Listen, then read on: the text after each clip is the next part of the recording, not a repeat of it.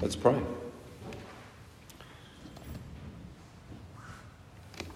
Heavenly Father, open our hearts and minds that we might take in what we need to hear from you this morning, that it might bless us and be life and health and peace to us.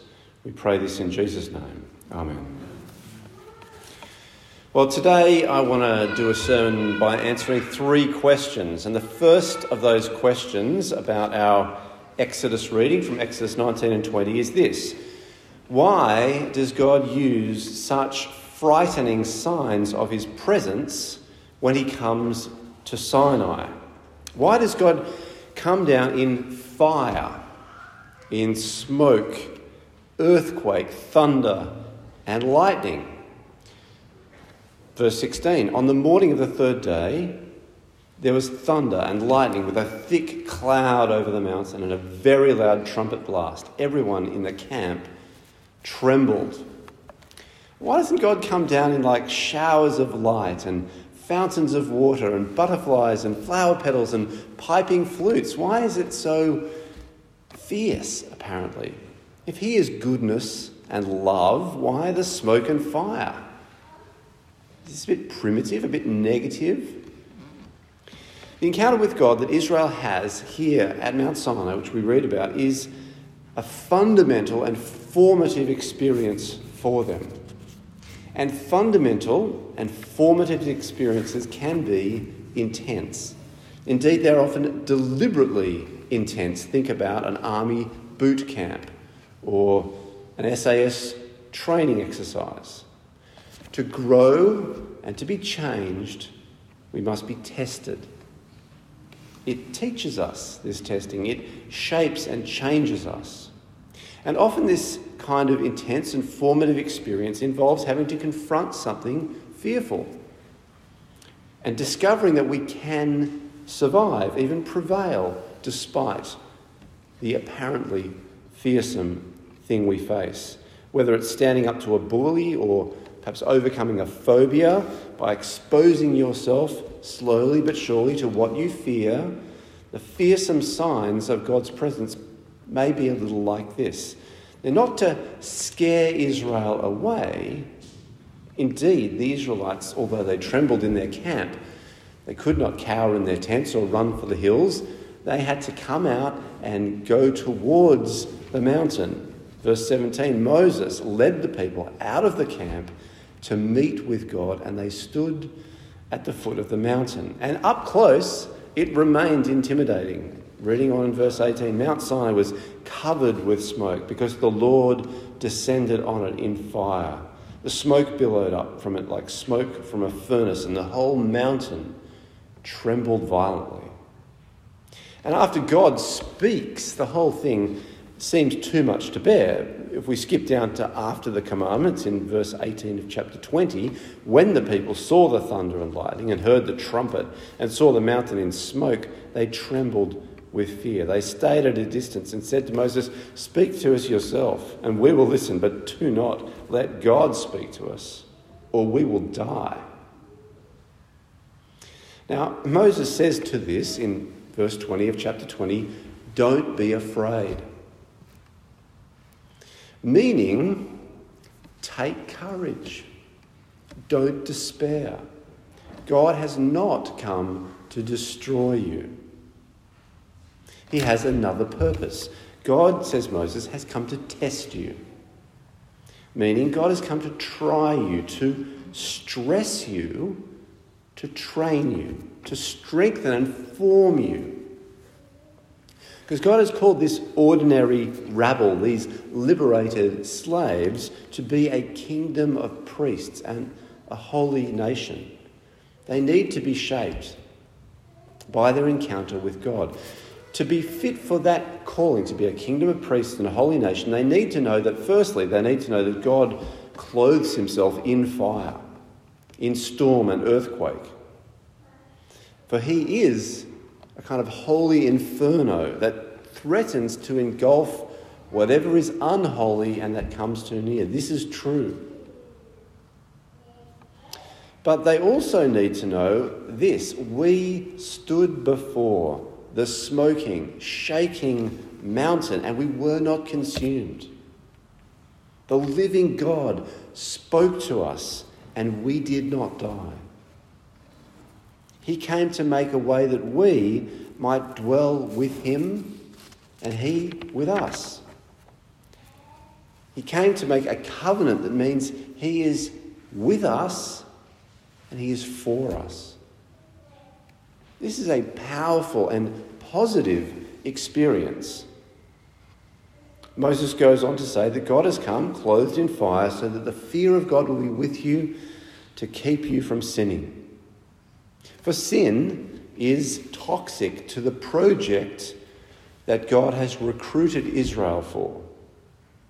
If they are to be a kingdom of priests and holy nation, then they must think twice, 3 times, 4 times about neglecting God, about defying God, about betraying or failing God. And this is not just for their own sake. Israel are to be God's priests for the sake of all nations. A kingdom of priests is a kingdom to serve as priests for the world. A holy nation is a holy nation among the nations. God is calling and forming Israel to be a channel of divine blessing to the world. Israel need it impressed upon their hearts and their minds, both the wonderful possibilities of knowing and serving the living God and the terrible possibilities of falling short of that high calling. God uses such fearsome signs of his presence to instill in Israel both hope that we can dwell even with the holy God, but also reverence. He is the holy God and not to be trifled with. That's the first question. Here's the second question. How can it be right for God to be a jealous God? When God speaks, he gives the famous 10 commandments. And the first group of those commandments are focused on how Israel are to treat him so as to honour him. And God's first requirement is that no other gods are to be worshipped except him. Chapter 20, verse 1, and God spoke all these words, I am the Lord your God, who brought you out of Egypt, out of the land of slavery. You shall have no other gods before me. And the reason that God gives for excluding all rivals is, in verse 5, for I, the Lord your God, am a jealous God. Now, we are perhaps pretty ambivalent about jealousy. It's either perhaps a word we use like we use the word envy to mean a kind of resentful wanting for ourselves what others have, or we might more properly use jealousy to mean possessiveness, an unwillingness to share. At worst, kind of desire to own and to control. That is sometimes an inappropriate and ugly thing. The most acceptable form of jealousy, perhaps, would be jealousy for the loyalty of a husband or wife. For if marriage is to work, it requires an exclusive loyalty. The pattern of marriage is found in Adam and Eve. One man, one woman, one flesh. A man will leave his father and mother, be united to his wife. The two will become one flesh. And what God has joined together, says Jesus, let no one put asunder. You might think, well, what about all the polygamy in the Old Testament? Well, read the stories. Polygamy produces rivalry, pain, and injustice. Is not in keeping with God's intention for marriage. For the kind of open and complete and lasting self-giving that is needed to produce the true fruits of marriage demands an exclusive loyalty. And such a failure of such loyalty certainly weakens and may well destroy a marriage. And so it is also between God and his people. If our relationship to God is to work, it requires an exclusive loyalty. If Israel is to be this kingdom of priests and holy nation, they must be all in for God and for no one else. They must have an undivided heart for him. But you might say, well, why is God's jealousy so intense, so punitive? Verse 5, you shall not bow down to them or worship them, for I, the Lord your God, am a jealous God, punishing the children for the sin of the parents to the third and fourth generation of those who hate me. Now, we should be clear, this is not the vengeful lashing out of a wounded ego. Maybe in human circumstances this can happen, but God cannot be wounded. He is bigger than that. Rather, this is about a warning to what is at stake for us if we hate God and prefer to make for ourselves an image in the form of something in heaven above or on the earth beneath or in the waters below. For when people worship and serve the things that they see in heaven above or on earth or in the waters, that is, when we worship and serve created things, it distorts us, it destroys us in the end. For the created things that people idolise end up being things like prosperity or strength and power or romantic love or beauty or health, or perhaps darker gods like tribe or race, or the very notion, the very act of destruction. These days, we can idolise ourselves.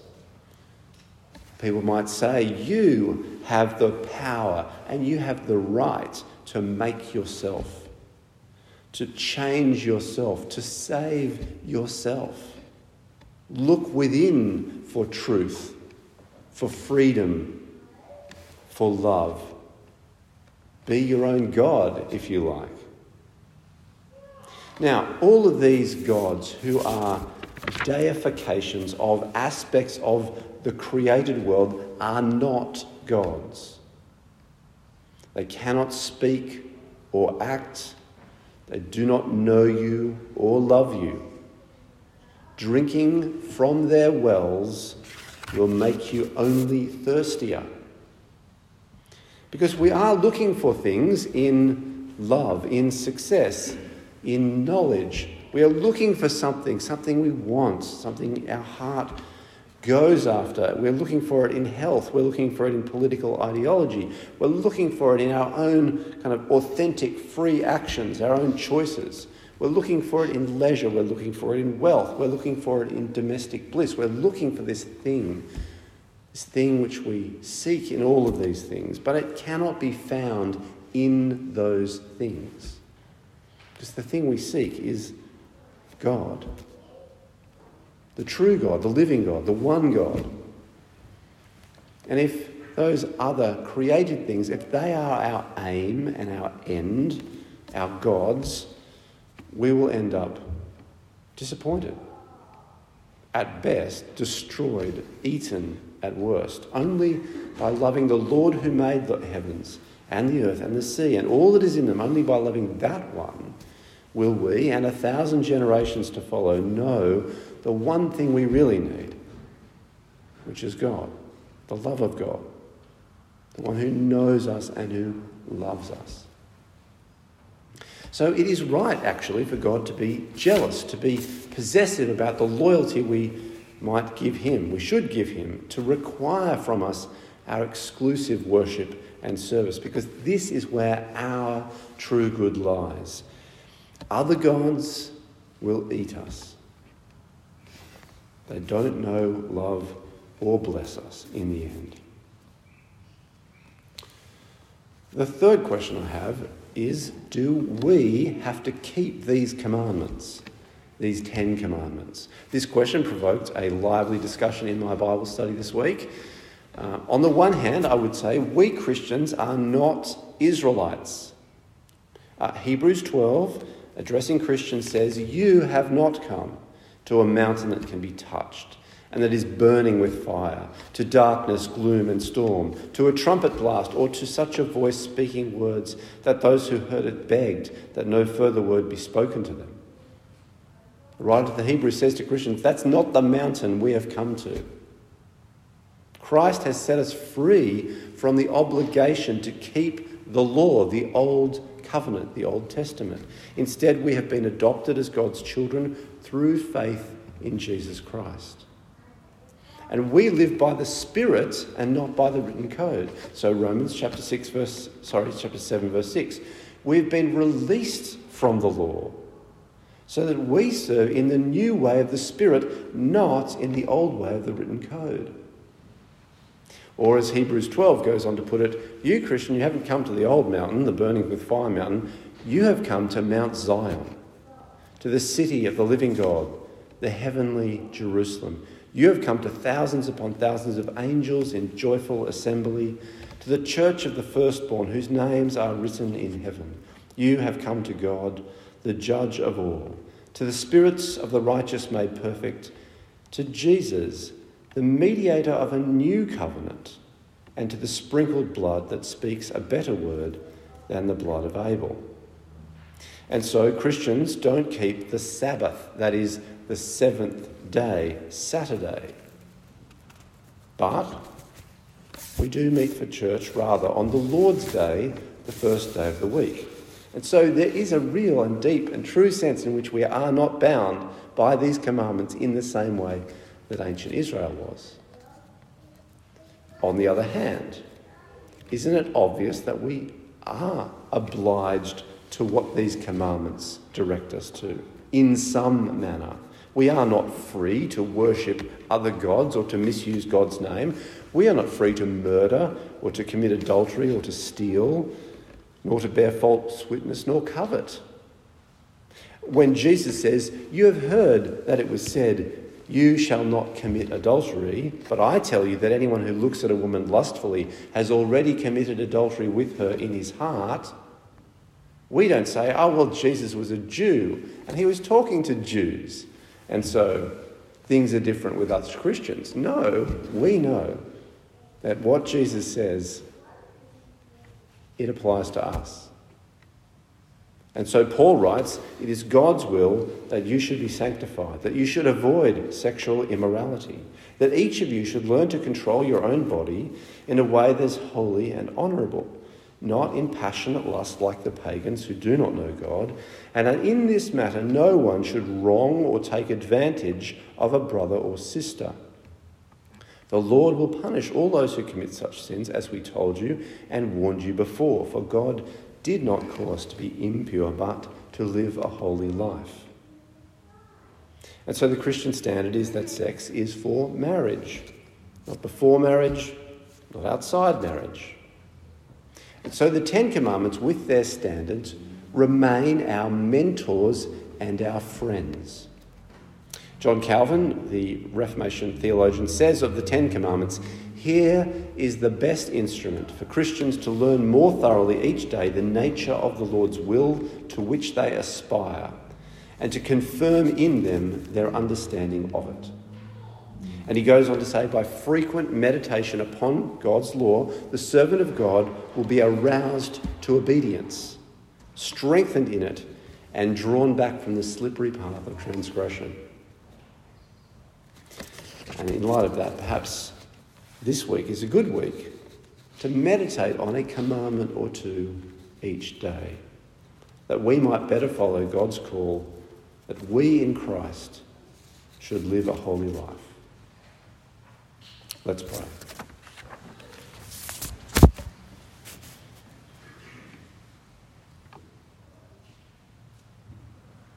Heavenly Father, help us not to ignore your voice, but to attend to it with every ounce of our heart and mind and soul and strength, that we might learn from you who you are, what you call us to be, how you call us to live, what is good in your sight, that we might conform our lives to it, even as we belong to Christ, in whose name we pray. Amen.